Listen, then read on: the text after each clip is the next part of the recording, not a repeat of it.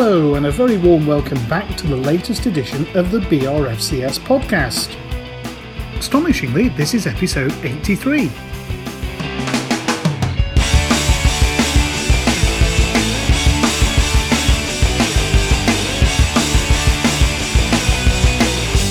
Let's see what we've got lined up for you in this episode. Hello everyone, I don't know about you, but after watching Malta versus England on Friday night, I for one have a newfound respect for third division football as sporting theatre. This episode comes to you on the back of a couple of league victories over Bradford City and MK Dons, and of course a 1-0 home win over Stoke City, in the competition that some people are calling the it's on tonight, you sure, Cup? There is a vicious rumour that we also played another game in another competition since we last convened, but I can't seem to find a record of it anywhere. Let's agree never to mention it again. Well, not until part 3 anyhow.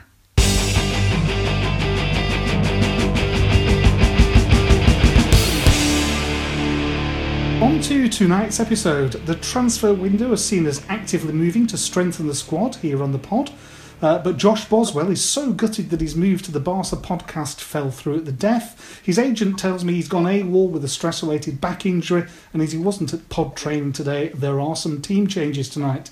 You always need a strong bench with a successful team, the experts say, and that's why we're delighted to bring in a late substitute in the form of the fans' favourite, Linz Lewis. Linz has flown in from Italy today especially to be with us, and we're very appreciative. So welcome once more to the pod. Linz, how are you? I'm good, thank you. Very excited to be back. Honoured to have you, given you're travelling. I'm sure this will be every bit as exciting as a Formula 1 race. Hi!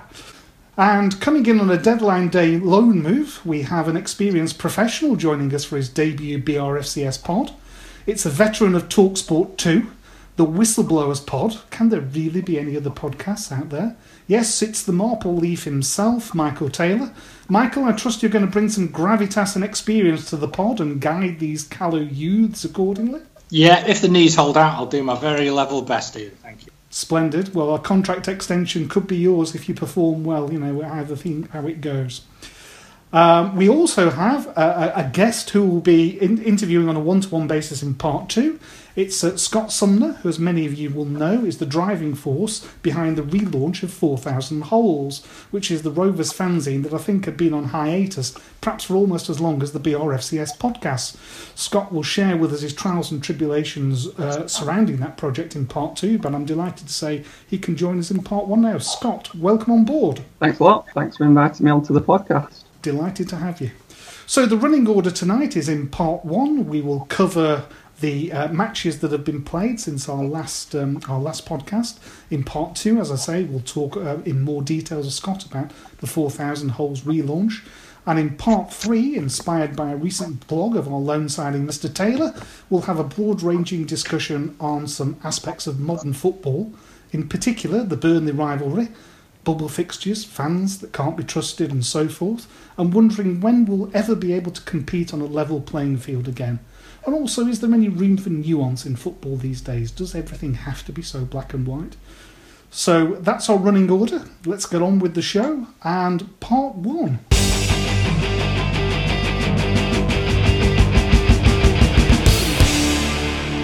So we're going to have to talk about it. There's no getting away from it, I guess. But that Burnley game, let's get it out of the way. We'll revisit it in more detail in part 3. But how bad was it? Michael? Yeah, it was dreadful. Yeah, I came away feeling very, very empty. Never have we played Burnley when there's been 2 divisions between us, or a division between us. Even in those glory days when they were behind us, we never got to play them, so we never knew what the gulf was. But to be reminded of it on our home turf, a ground on which we'd had many memorable victories, I just thought we were outclassed from 1 to 11 all the way up the pitch. There were people I know like Jim Wilkinson, a blogger, the Blue-Eyed Boy, who questioned the commitment of the players, but basically Burnley were fitter, faster, better passers of the ball, better trappers of the ball, and they showed that they were a Premier League team and we're a third division team. And you can't come away as a Rovers fan from a game like that and not be gutted. It could have been 5. I thought in the second half they really stepped off the gas, I've got to be honest. Linz, what was it like from your perspective? I think the first 20 minutes we were okay, and then after 20 minutes it got poorer and poorer. But I think we've got to be realistic about the golfing class, and if it had been any other team on any other night, if it had been a Stoke or a West Brom, they might have fielded half a side, they wouldn't have been as up for it. But when it's Burnley, it was always going to be a scrap, and I think if we took anything from it, it would have been a miracle. But I didn't question the commitment either. I thought they tried. I just thought quite simply Burnley were better than us, which is difficult to say. Well, one buffoon on this podcast said he thought we were going to be okay. I have no idea who that was. But, what can we say? It wasn't clever, was it? Scott, from your perspective, did you get much material for 4,000 holes out of that game? It was a strange one, actually, because I was producing the fanzine at that point, so I was wondering what way to go with Burnley content. So I was sort of in two minds, but had to leave stuff out just in case the worst happened and we did lose. So that's just the way it goes, I suppose. Yeah, it was a disappointing evening. As I say, we'll not dwell on it, I think, for the sake of all of our well-beings, but we will come back to in part 3 to discuss some of the other issues around the game.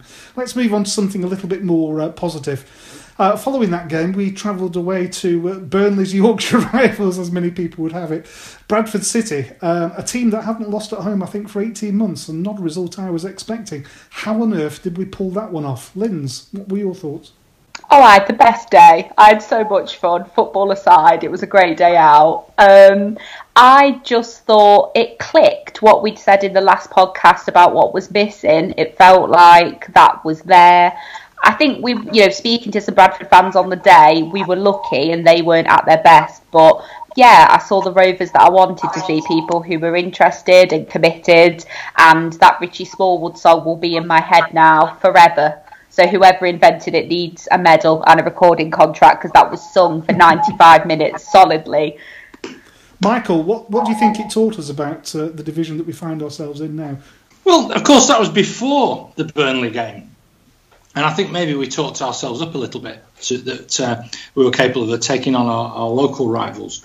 I thought that if there were any lessons to be learned, it was from the previous two games where we'd come off very poorly, both to Southend and Doncaster. And I was kind of desperate, really, for Rovers to play a formation that the players seemed to understand. And that's what I think we did at Bradford. I thought the team was set out properly. I thought some individuals put in some fantastic performances. As Lynn said, Richie Smallwood egged on by that Earth, Wind and Fire classic from the Rovers following fans. And yeah, it was a great day, but it was great to see the team put in a real shift and fully deserved the win. And it was just good to see us turning over a team who haven't been beaten on their own part for so long as well. Yeah, I think that was particularly impressive. You are quite right to correct me on my ordering. Of course, I've got them on the running order in this order. That's not the order that we played them. Schoolboy error. I don't know how I'll be able to edit that out. If not, everybody can have a good laugh. We had to talk about Burnley first. Get it out of the way, clear it away. Scott, exactly. Bradford City away, what were you hoping for and what perhaps were you fearing? I was fearing a defeat, to be honest, I think after the early season form, but obviously we turned it round and nicked that 1-0. I think what most impressed me was the fan turnout. I think we had almost 2,000 over there, albeit a short journey from Blackburn. I think that's a good sign for what's to come with so many North West derbies coming up. I think almost 3,000 tickets sold for Rochdale this Saturday, and that will mean so much more for the team. Absolutely. And Okay, well, from Bradford City away and a first away win of the season, we got a first home win of the season against MK Dons. 4-1 looks convincing, but I am not so sure it was firsthand, I must admit. What do you think, Michael? I thought for, again, the first 20 minutes, we looked like we were by far the better team. But then again, I thought that at Southend, although we had nothing to show for it. It was a surprise getting an early goal, which I haven't seen at Ewood from a Rovers side for so long. And then for the middle part of the game, it was really frustrating. I thought, is this what the quality of football is going to be like? Balls getting knocked out, passes going astray, tackles mistimed, and then 20 minutes to go, everything started clicking into place. 4-1 probably flattered the result of them, flattered Rovers. But I'll take the 3 points all day long. And I think we've got to start turning in more performances like that and get in the habit of scoring goals and poaching goals. I love Mulgrew's header. So casual. Takes that little shifty step and bang. It was a delight, wasn't it? An absolute delight to see. It was a real canny professional. That's what he brings to the party for us, I think. He just gives us an extra dimension. And obviously, we'll talk about his injury later on in the pod. When he's not there, you look around and say, well, who's going to bring us some class? The MK Dons game, Antonsen, I thought he was busy, he ran around a lot, but I'm not sure to what effect, I have to say. Smallwood, for me, again, was the standout player in terms of getting a foot in and just nibbling at people and just making life difficult for the opposition, and we've lacked that for quite some time, so it was really good. Linz, where do you think we still need to make improvements? Because, that wasn't a perfect performance by any stretch of the imagination. Where do you think we could get better? I'm not sure we need perfect in this division. I think we need a performance like we had against MK Dons, where there will be periods of poor football, and we need to be able to get through that and to make those moments that we get count. And I think we're going to see a lot of those sorts of games. But the difference with that game was we took our chances. And just on the subject of quality, I'd like to chuck Corey Evans into the mix, as I think he's been outstanding. I love Smallwood, but I think he's very much an unsung hero, and we need to keep him fit as well, because him coming back has made a big difference for us. Yeah, I think that's a good shout, I have to say. It's a good shout. Now, confession, another one on my perspective is I originally planned to record this podcast last Tuesday, and one of our panel, Mr. Sumner, quite rightly pointed out we had a game. So you can figure how large the Checker Trade Trophy was listed in my calendar for last Tuesday. Did anybody go? Did you actually go, Scott? I did, yes. Tell us all about it, please. Well, one of the dullest games I've seen, I think. Quite a bit of material for my fanzine, actually, from the comments of fans around me, which were quite humorous, but they'll come out in due course. But yeah, the actual match, it wasn't brilliant. There wasn't much quality on show, really. Maybe some of the Rovers youngsters, obviously didn't do themselves any harm. The fullbacks did an absolute great job, and then obviously Nuttall came on and grabbed the goal. So it was good to get that win, but as an actual match, no, it wasn't great, really. And I think it's just a reflection of what that tournament's turned into, really. Is that the first time you've seen Nuttall play? Yes, it had been, and obviously only came on for, 20, 30 minutes, and just looked so sharp, so lively, and so strong. It actually reminded me in some ways of Yakubu. I don't know if anyone else has made that comparison, but just that kind of that strength and that pace. Well, I think if he carries on at that rate, he deserves a chance, certainly. I guess the observation I would make is people were sort of saying he scored on his senior debut, but it was still against an under-23 team, albeit with Charlie Adam in, that well-known, promising teenager. There's a big step up. I think we've seen it on a number of occasions where we've looked at players and they've come in pre-season friendlies, and you thought, they'll get a run like Willem Tomlinson a couple of years back, and it is a major leap, but it is promising to see a player scoring goals for fun at whatever level it is. I think it gives us some options. Michael, I take it you didn't come across from Marple to Blackburn for that game, did you? No, I didn't. But I've seen Joe Nuttall. I saw him in the pre-season friendly at Morecambe, which is close to hometown. And I'll admit, he spent most of the evening running around a farmer's field with a banjo trying to slap a cow on its backside. I thought he was fairly limited. He hit the corner. In fact, he missed the corner flag with one shot. It went that awry.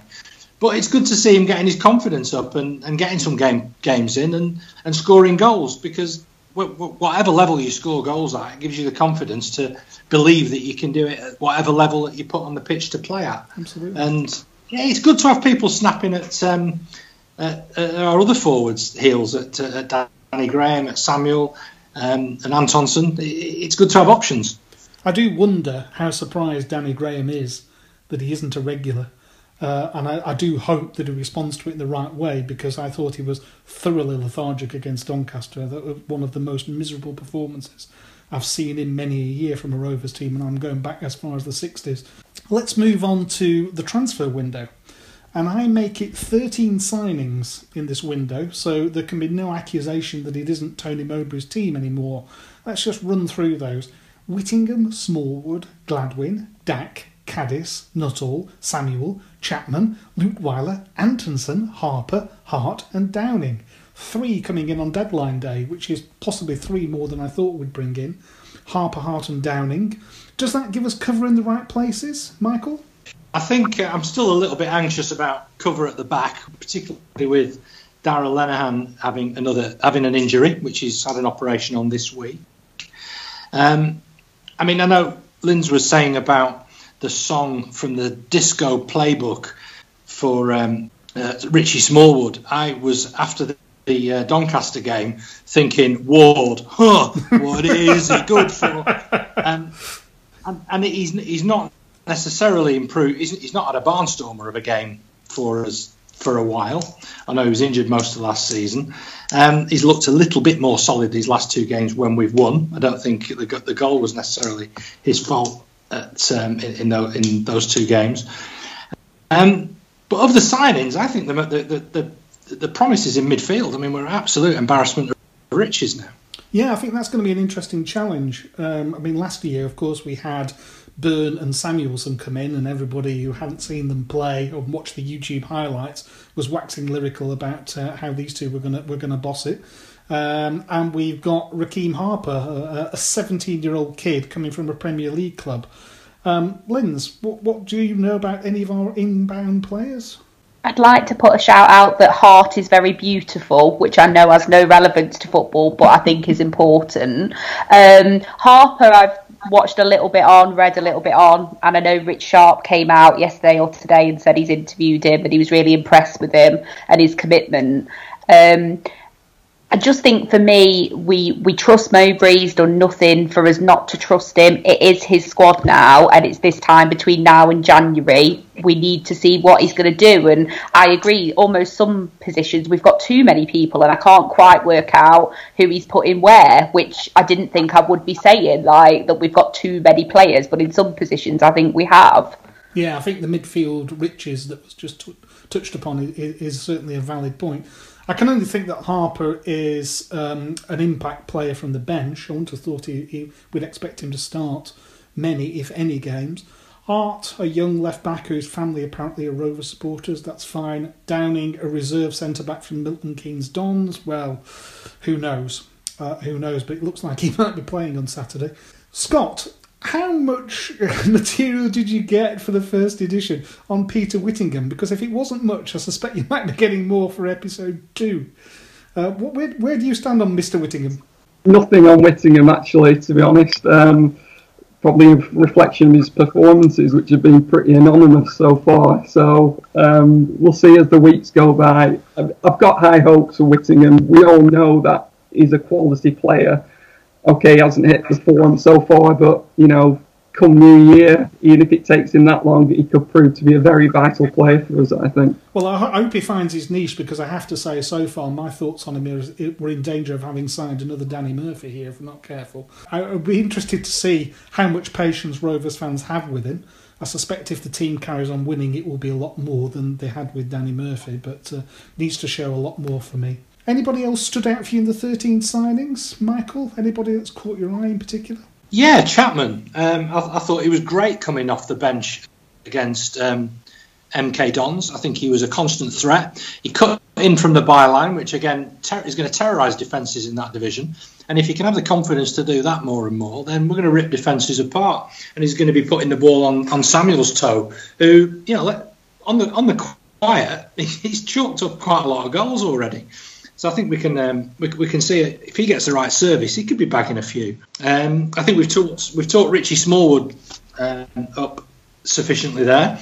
And my YouTube favourite is Lutweiler, the Canadian goalkeeper, who made a great save the other night, which I don't know if any of you seen. He of their World Cup qualifiers. He's been getting a lot of love on Twitter for that clip, certainly. I think that GIF has been doing the rounds. Definitely. Yeah. Linz, who else has caught your eye? It's got to be Mr. Love Island, Mr. Dak, when he's fit. I think, like I say, can't stand him as a person, but I genuinely think when he's fit, he will tear this division apart. And he will be like a new signing. So I don't know how long until he's back. But yeah, him and Smallwood for me. Right, well, let's talk about our injury crisis at centre-back, because Darren Lenihan revealed on Twitter this week that he'd broken his foot and is likely to be out for at least 2, if not 3 months, which I guess we're looking at 2018 before we see the best of him. And of course, Charlie Mulgrew inevitably went off injured for Scotland. Michael, you have an update for us, I believe, on Charlie Mulgrew's injury. Well, this is the benefit of having teenage children who spend all their time on Rover's social media. Yeah, apparently he's going to be fit to play on Saturday. If he isn't, who would you play at the back? I think we've probably so short of options. We'd probably either stick Derek Williams in there alongside Ward, or maybe even give Downing a run out. Not one for the faint-hearted, Rochdale away, I wouldn't have thought. So I hope whoever's in there is well versed and is ready to expect it. Rochdale, who's going? Linz, are you going to Rochdale? I am. Have you been there before? I went to a pre-season game there last year, which was an interesting insight into the sort of grounds I'm going to go to this year. So I feel prepared. I understand it's like a shed. I'm good with that. Well, this is where the old fart in me comes in, you see, because I can remember as a small boy going to Scotland, and in the then main stand, they were very proud of the fact that they'd just installed some new seats. And the new seats were taken from a recently demolished cinema in the centre of Rochdale. Now, the only problem was the roof didn't quite cover all the seats, nor did it provide any protection when the wind, as it often does, blew in horizontally. So it had rained pretty much all morning. And when we took up our seats, they were absolutely saturated. And I remember, I think we had to buy about 6 programmes for each seat to sit on just to keep our bums dry. So Rochdale, sadly, will have to do without my company on Saturday. I can't make it on Saturday, but that's my abiding memory, I think, from the early 70s, the last time we played them in the league fixtures. So, Scott, are you going to Rochdale? Yeah, I've actually signed up for Rochdale, Scunthorpe and Shrewsbury this month. So, I'm quite looking forward to these new grounds. I suppose if you want to put a positive spin on our demise into League One. We'll have to have a rendezvous at Scunthorpe then, I think. We'll have a mini-pod interview or something at Scunthorpe. Yeah. So Scunthorpe, yes, that's the next game after Rochdale, next Tuesday. Potential for another new ground, as we've said. What do we think our prospects are away at Scunthorpe? Linz, any observations, any expectations? I'm still umming and ahhing whether I'm going to go, which probably means I will. I think if we play like we've played in the last couple of games, we should be winning these games. But the problem as a Rovers fan is you don't know who's turning up from one week to the next. So who knows? Well, I think you'll have to go now that we've sort of said there's all these new grounds. It's just an opportunity for it's the right side of the country as well for someone from Nottingham. Hour and a half for me. Plus, I heard there was rumours of like a Bovril or something being offered. I think I owe you at least that. Yeah, whether it's got a shot of vodka in it depends on whether you're driving or not. But there we go. And then our next home game after that, the proper Dons, not the Ersatz MK variety. From those 3 games, what do we think is a realistic points target? Michael, what do you hope for? 7 points. I think a point at Scunthorpe at this stage in the season would be a decent result. They've made a flying start, and this is a thing with us dropping down into this division. Most of us, if we're honest, don't know that much about the teams that we're lining up against. You look at the team sheet, or you find out who we're playing against, and you're like against Southend. Anton Ferdinand's playing in their back 4. Yeah. And then there's that Kitely who used to play for Burnley, and beyond that, it was a mystery. And this is happening, most weeks now. Josh Morris plays for Scunthorpe. That's pretty much all I know about them. And he's scoring a lot of goals, and he's good from set pieces. They had a good go of it last season, but I think we've got to get a win at Rochdale, and we've got to be winning all our home games, frankly. Well, Rochdale has got that horrible statistic where they haven't won a game yet, two defeats, 3 draws, and of course they're down in 21st with just 3 points. You just know what's going to happen, don't you? Team we're on a bad run of form without a win.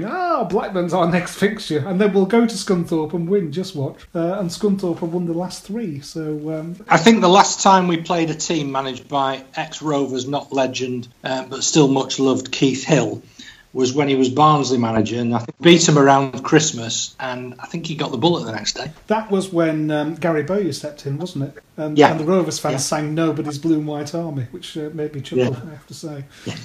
Yes, it was better than our last visit to Barnsley, where the Rovers fans treated their manager in a slightly different way. Not quite as respectful, with some justification, I have to say. Yes, so those are the upcoming fixtures. So that's the end of part 1. Stay with us, and in part 2 we'll be talking to Scott about 4,000 holes.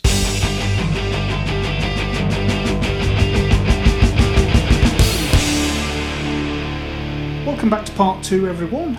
Many of you will have seen that 4,000 holes made a welcome return this season, with the latest issue going on sale before the MK Dons game. We're delighted to be joined, as we've already said, by Scott Sumner. Scott, a warm welcome once again. How on earth did this all come about? I suppose there was 2 aspects to it, both from a personal point of view and then a 4,000 holes point of view, if you like. From my own point of view, I was actually working as a civil engineer for about 10 years, and about a year ago I decided to pack that in, just have a bit of a career change, see how it goes. So I retrained as a sports journalist. So just this last summer I qualified and sort of feeling my way about a bit and, not sure what to do. Quite enjoyed the print media side of journalism.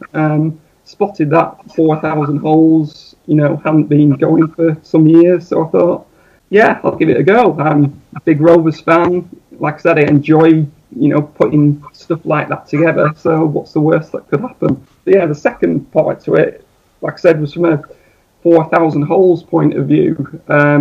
The actual fanzine started in 1989, and now we're up to issue 87. And I suppose it's that word legacy, which we've heard talked about a lot ever since Mrs. Desai made that famous comment about respecting the legacy. But all of a sudden, with 4,000 holes, you've got 87 issues. It's been going since 1989. That's the legacy. So how difficult was it to resurrect? Were there any sort of legal issues? I mean, who actually owned the intellectual property? I'm not sure about intellectual property, actually. I just got in touch with the previous editor, which was Dan Clough, and he was just happy, I think, that someone wanted to take it over, because it takes a lot of time and effort to cobble it all together and to make it into something which people want to buy. So it's just a case of approaching him and, getting it handed over. Sounds like he was delighted that somebody showed an interest then. Yeah, he really was, because obviously the fact that he was doing it previously, he's a big Rovers fan, so, like I said, it's a shame after a 4-year absence, that should continue any longer, so I think we were both happy that it's moving forward again now. Excellent. How much interest has there been, both from the perspective of people contributing and also people willing to buy it? I've been so thankful. I can't tell you enough about people who have both contributed and wanted to buy it. Obviously, I was a bit wary in this day and age.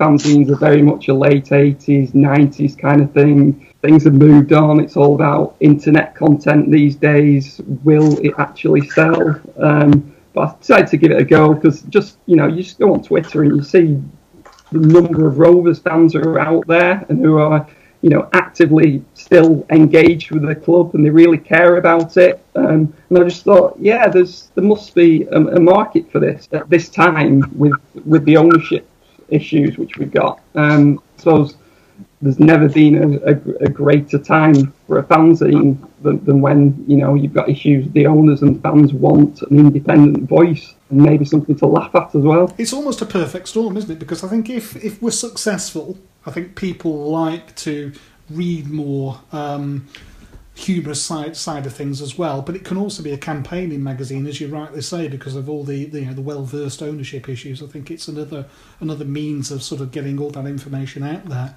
So fingers crossed for you. How often are you hoping to publish during the season? I'm hoping to go for, say, once every 2 months. Obviously, it all depends on people contributing. But as I've said before, the number of people have contributed to this issue 87 in what was a short time scale. I sort of cobbled something together in a couple of weeks, and I put the feelers out, emails out, tweets out, asking people, would you be interested in contributing? And I was just so glad that so many people came forward with ideas, suggestions, articles, and not just rubbish stuff. You know, if you bought the fanzine and you've read what's in there, there's some really quality submissions in there. So I'm quite proud of what's come together. So hopefully I can continue that through the season, and I'm hoping to try and get 4 or 5 issues out this season. Fabulous. I have to say, I was very impressed with the quality, the print quality, and the fact that we had colour. That was just a real surprise, I think, having been used to the monochrome or with occasional flashes of blue of the old version. This was bringing us back up to date. Yeah, I was a bit wary about getting the quality right, because you never know until you've got them dropped. I know fanzines, by their very nature, they don't have to be pristine and perfect and glossy. You know, they're supposed to be a bit raw and, you know, off the wall. But I still, you know, I want to put together a quality product at the end of the day, because I think that'll make people want more. Excellent. Well, all the very best. Obviously, you've got all our support here. And I hope that it carries on. And if there's anybody listening out there that wants to contribute to the next edition, how do they contact you, Scott? Yeah, so we've got an email address, roversfanzine@gmail.com. So just fire an email over with any ideas, not necessarily long articles, just snippets of anything which you'd want to get included. Or alternatively, tweet us, just give us any ideas, feedback, whatever. Everything's welcome. You know, it is a fanzine made by the fans for the fanzine, so it's up to the fans. Well, thanks once again, Scott. Will you hang around for part 3? I will do. Super. That's part 2, everybody. Stay around and we will talk about Michael Taylor's recent blog.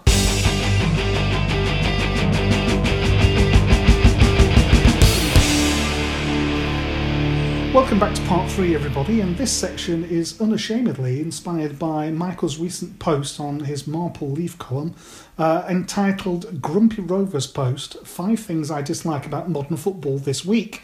And it caught my eye and resonated with me particularly as a fellow grumpy 50-something Rovers fan. Can I pick up on one of your themes to start with, Michael? The whole shenanigans that these days is a Burnley match. How did this happen? How can we stop it being a military operation to host a football match? I don't know. I mean, it's a major policing issue, but the sad fact of it is there was a real trend of police having what they call these bubble matches, where away supporters have to travel on designated convoys right up to the gates of the ground. And, you know, since we played Burnley in 2000, I'm thinking, all our games have been like that, with the exception of the FA Cup game, when we played him in the FA Cup in the middle part of the last decade, about 2005. And yet, it's a thoroughly depressing experience about basically suspending your human rights for an entire day in order just to go and watch a football match. Maybe it's just my age, but I just think it almost intensifies the rivalry. There's no opportunity whatsoever to rub up against any of the other supporters, not that you'd like to, with the atmosphere being as frenzied as it is. And maybe I'm slightly tainted in this one, because I've married into a family of Clarets, and my wife used to go to lots of Burnley games when she was younger. Her dad was a season ticket holder and a regular away fan. And I dare say there's probably more people than care to admit have relationships and friendships with Burnley supporters. But the way in which a certain minority have been allowed to conduct the whole terms of trade of this game is it's just turned into this barbaric bear baiting. And the kind of things that people come out with are just embarrassing, frankly. Now, I'm all for a bit of rivalry. I'm all for lording it over your rivals when you beat them.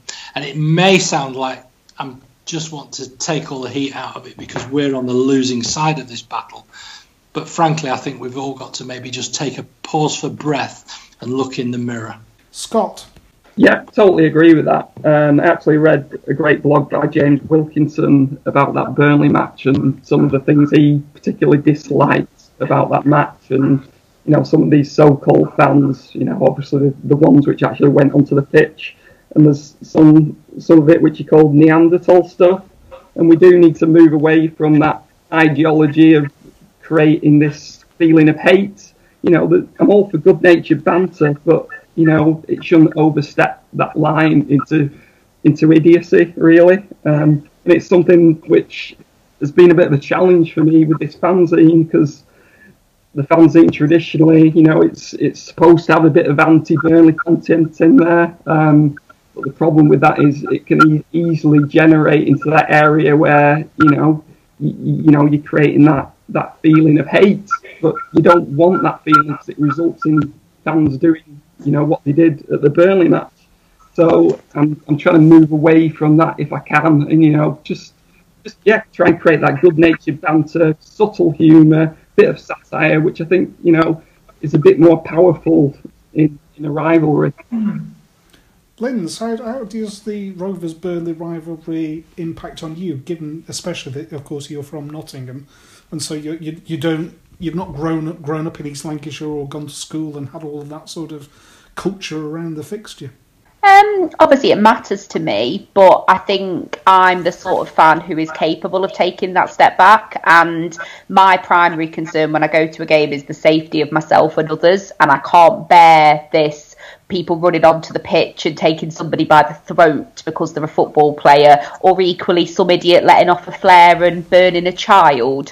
I just don't get it. At what point did the real world stop for 90 minutes? So I don't want to be in a pub and have a chair thrown at me, which I've had from rival fans before. I don't want to watch people punching people on a pitch. I want to see a good game, have a bit of banter, and come away. And I think the reason it's turned into the military operation is we've all got to take a little bit of responsibility for that. We're not idiots, but we're around idiots. We don't challenge idiots. I sit in the family stand. It was full of Burnley fans for the Burnley game. That's so inappropriate with kids there. And instead of kicking them out, they moved them into another stand. So you're just creating the problem. The club's got a responsibility there to sell tickets to the right people. And if you haven't, kick them out.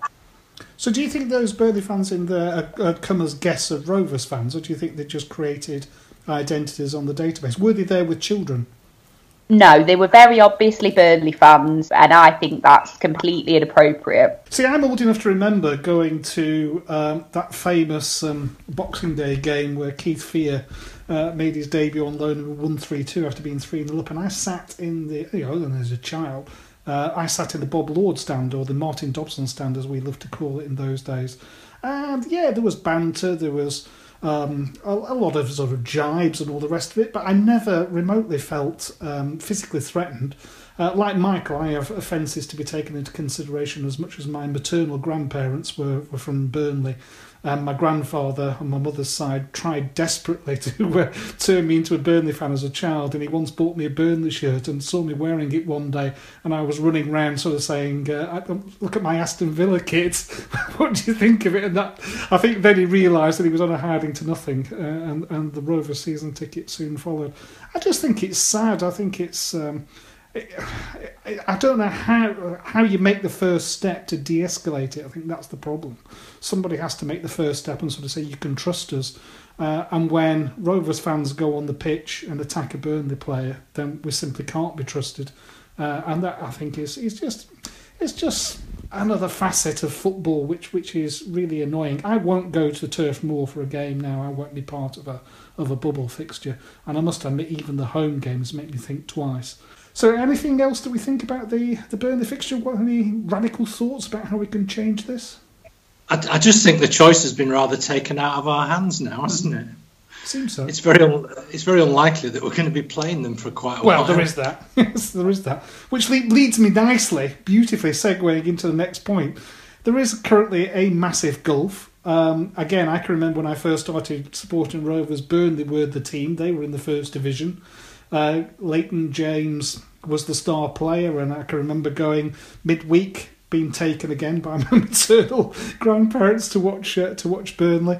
When do we think that gulf might close, Michael?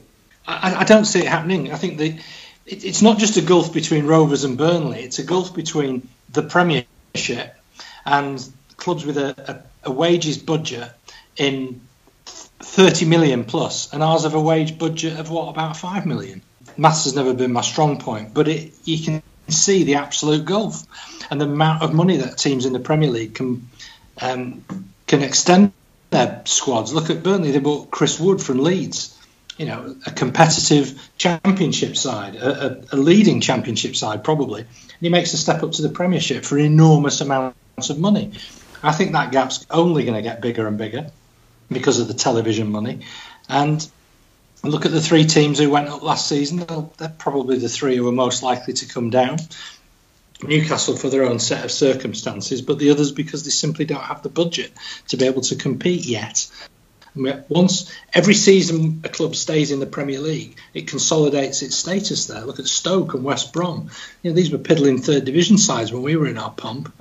And I don't want to be too depressing about it, but we're ending on a high, aren't we? We're really ending on a high.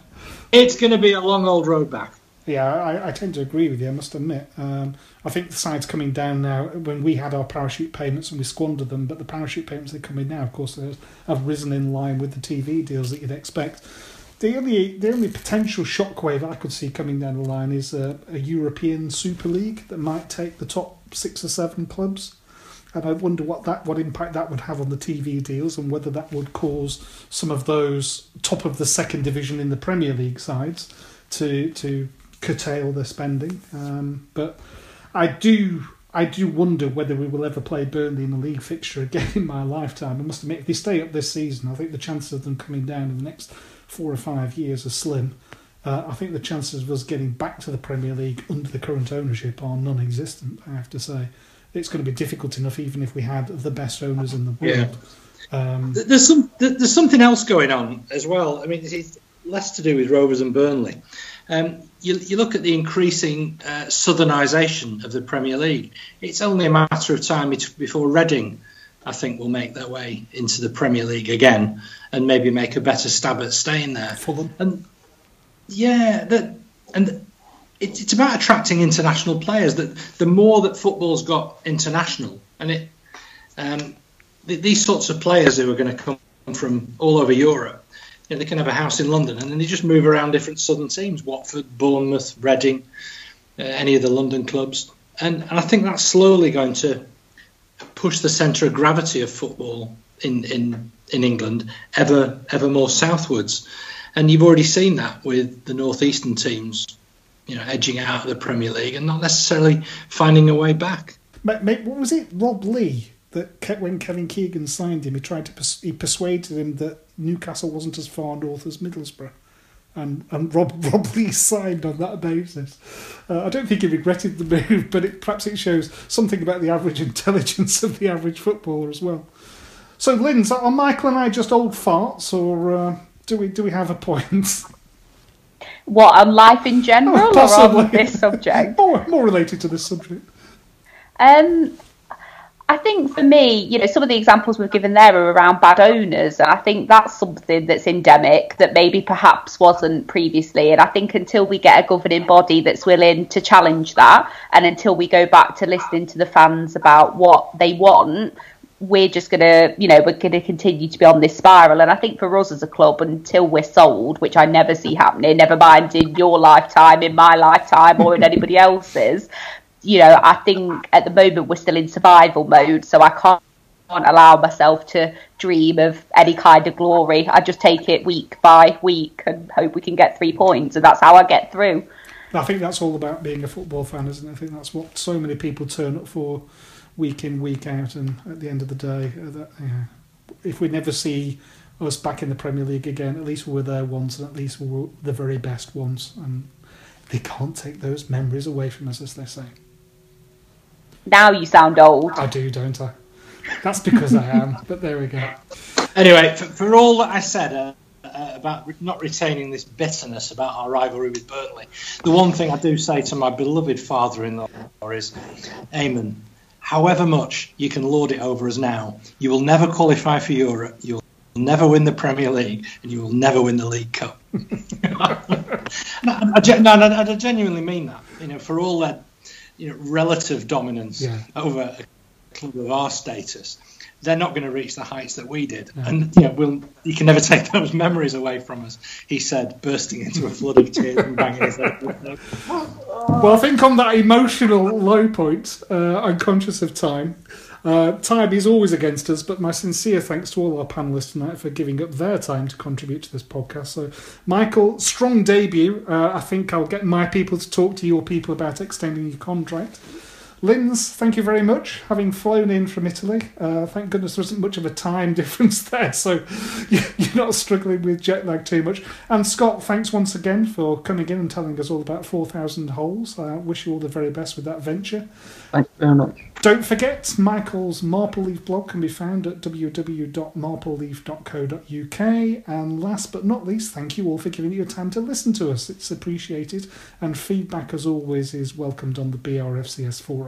So thank you, everybody, and goodbye. Actually, we have one extra item, as Linz would just like to say a few words. I just wanted to give a quick update on the hashtag for Megan campaign, which I spoke about on my first appearance on the podcast. The aim when I first came on was to raise £2,500 in Megan's memory for Sheffield Children's Hospital, and to have Dunny, who was her favourite player, tweet with the hashtag for Megan. Both of those were achieved fairly quickly after I appeared on the podcast, mainly as a result of the support from you guys. We've had about £400 to £500 donated as a result of the podcast, either through donations or through people giving me items to auction. Current total stands at about £3,300, so I think 4,000's got to be the next target now. So I just really wanted to take the opportunity to say thank you for all your support, and to ask that over the next couple of weeks, because the half marathon is the 24th of September, that you keep hashtag for Megan in your thoughts, and also me in your thoughts as I embark on what's going to be the biggest physical challenge of my life. I'd love some messages of support on the day, so my Twitter is @LindsLewis15 for anybody who wants to take pity on me. And if you haven't donated yet, or you'd like to share, then the Just Giving account is www.justgiving.com/LindsLewis15. Megan loved Rovers, and she would be so proud of what the Rovers community have done in her name, and I am so proud of what we've all done. It means the world to me and to those who loved her and were loved by her, so thank you guys.